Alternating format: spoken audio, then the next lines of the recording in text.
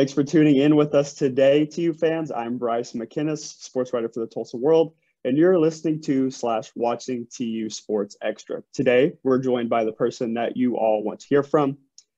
Eric Konkol was announced as the 31st head coach of Tulsa men's basketball earlier this week.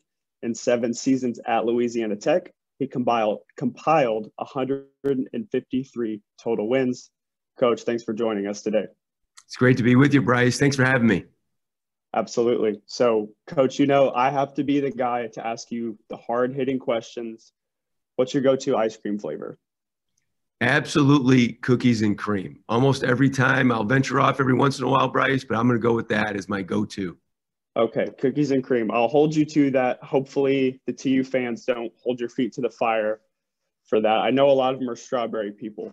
But, first, I really wanted to ask you, how did a young Eric Konkol find his passion for the game of basketball? It started at a very young age. I grew up in a very small town in Amherst, Wisconsin, very big family. But my parents always had the opportunity for us to play sports. A basketball hoop in the yard, baseball bats, tennis rackets, golf clubs. Just had a lot of different opportunities to play sports. And for whatever reason, basketball was the one that I enjoyed the most. The high school coach at Amherst at the time, and even during my time as a player, was Greg Jensen.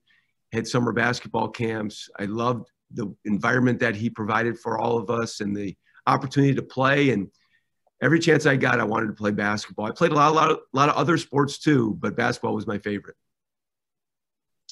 Now, as a player, you had the opportunity to play in college.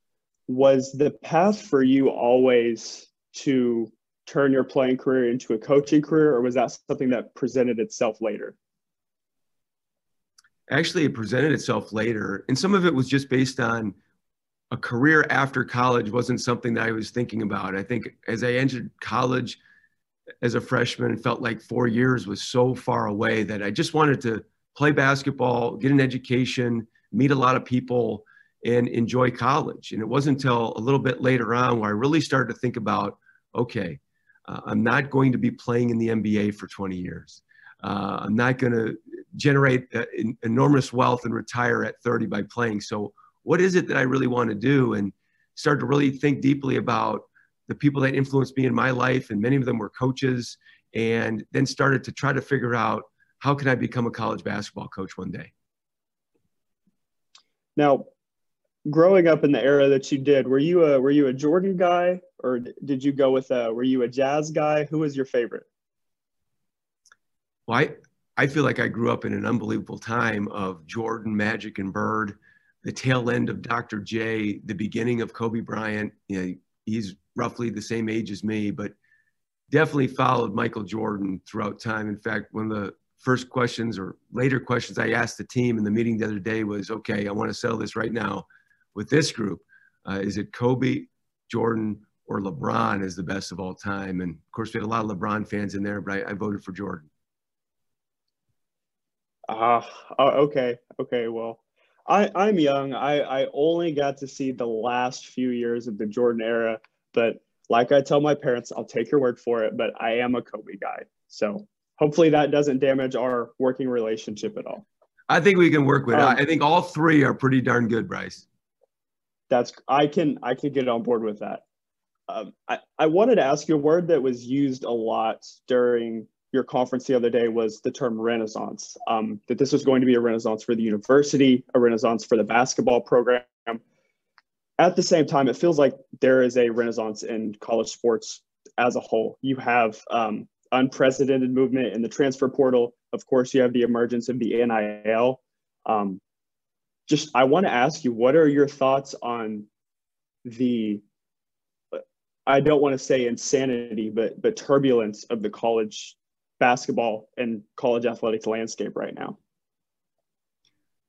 Well, first, I think the one thing that we can always count on in life is change. Things are always going to be changing. It just happens to be that many things are changing all at the same time.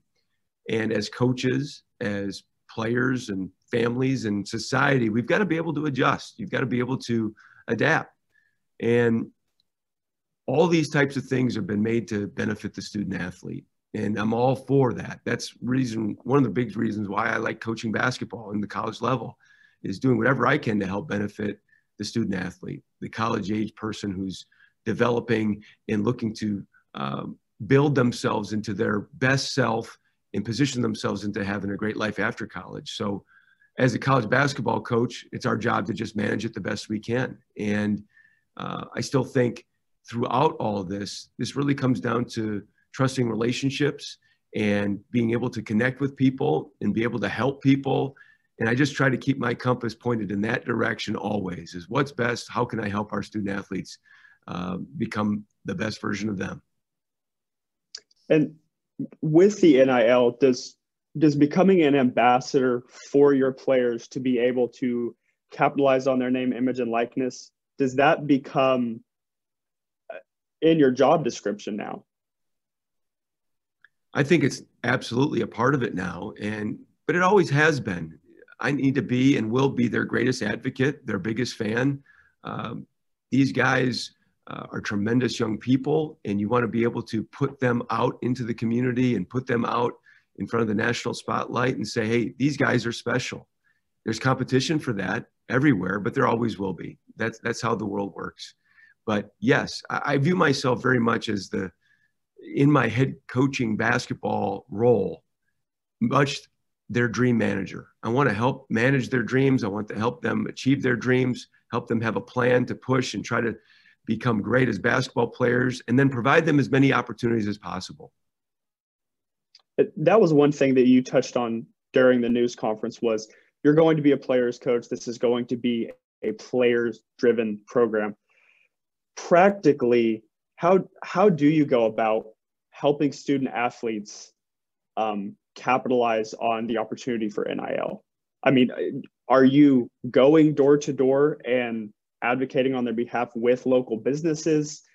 Is it more nuanced than that? How does that work? There's a variety of things, and there's also a variety of rules, and those rules are going to continue to change. Like I said, that's the thing that we can count on.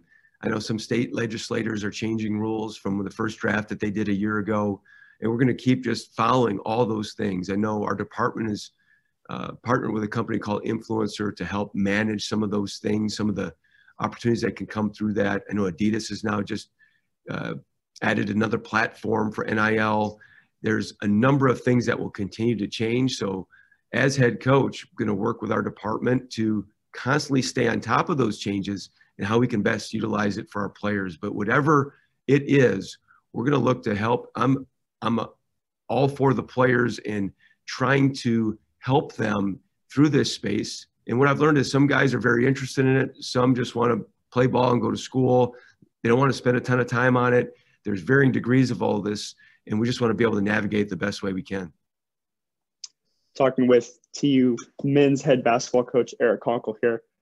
I wanted to ask you about the existing players on this roster. Certainly, some of them had great relationships with the previous coaching staff. I know that you had a meeting with them before you addressed fans and the media at the news conference.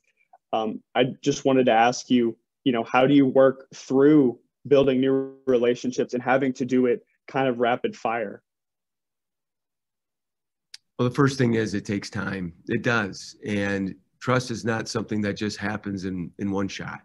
And being able to visit with the entire team and just be able to put a face to a name for both them and for me is important. Then yesterday, or 2 days ago rather, did player meetings, had individual meetings with everybody just to be able to sit down and find out where they're from, their family, brothers and sisters, parents, grandparents, people that are important to them in their lives, their background, where they first loved basketball, and just all those different types of things to get to know these guys, and then talk about more specifically our plan for them, and then to be able to ask them to ask questions and me to answer them. So I think those things are important. And then over time, I believe our players will feel from me and our entire staff that we're going to put them first.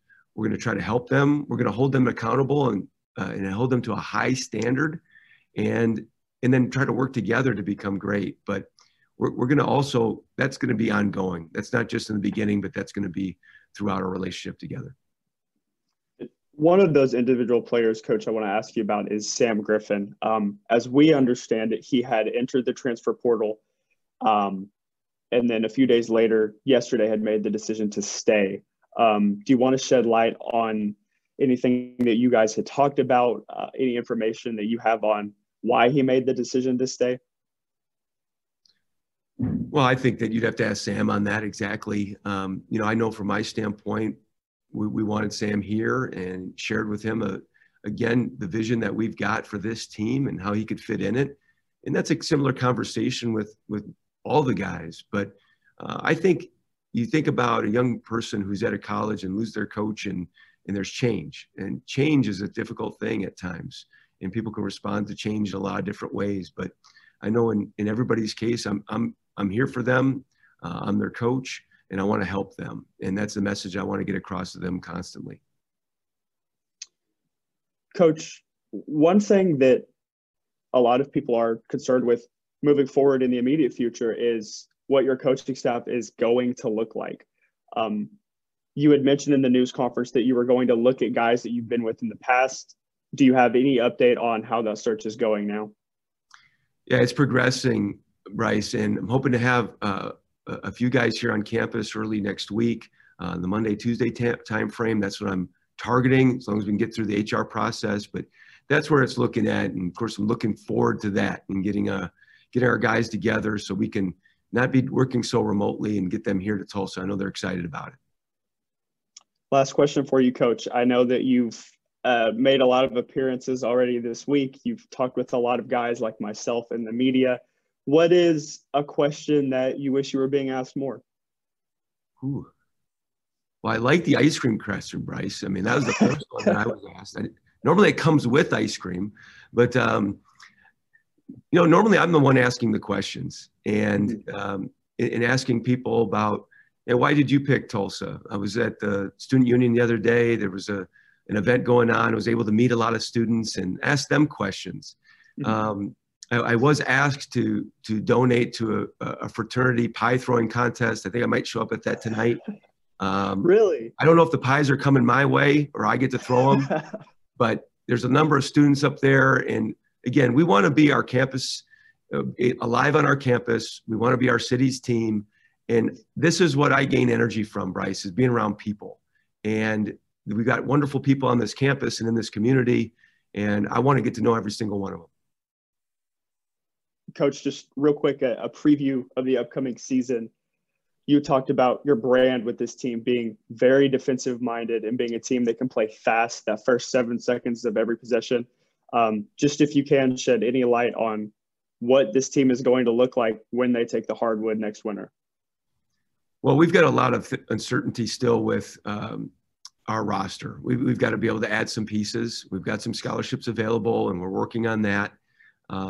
We want to be able to address some needs that we feel like we have. But then some of that still comes from, we're going to start working out with our group next week. And I cannot wait to get the guys on the floor and just see where we're at and see what we can work to. I know I mentioned the other day, we want to see measurable progress in a number of areas. And we're going to get to work on that on Monday so we can just assess our team, and then we can go out and recruit to certain potential positions. But we've got a lot of work to do in our schedule and a lot of other things in planning for next year, but we want to build the basis of how we want to play. We want to be tenacious on both ends of the floor. We want to be aggressive defensively. And then we've got to be able to build skill. And that's ongoing. I think that's for every single player, no matter how old you are. We want to get better there. To you fans, Eric Conkle, head men's basketball coach at the University of Tulsa, former Louisiana Tech head coach, and possibly the recipient of some pie throwing tonight on TU's campus. Coach, thanks for joining us today. Thank you, Bryce. Great being with you.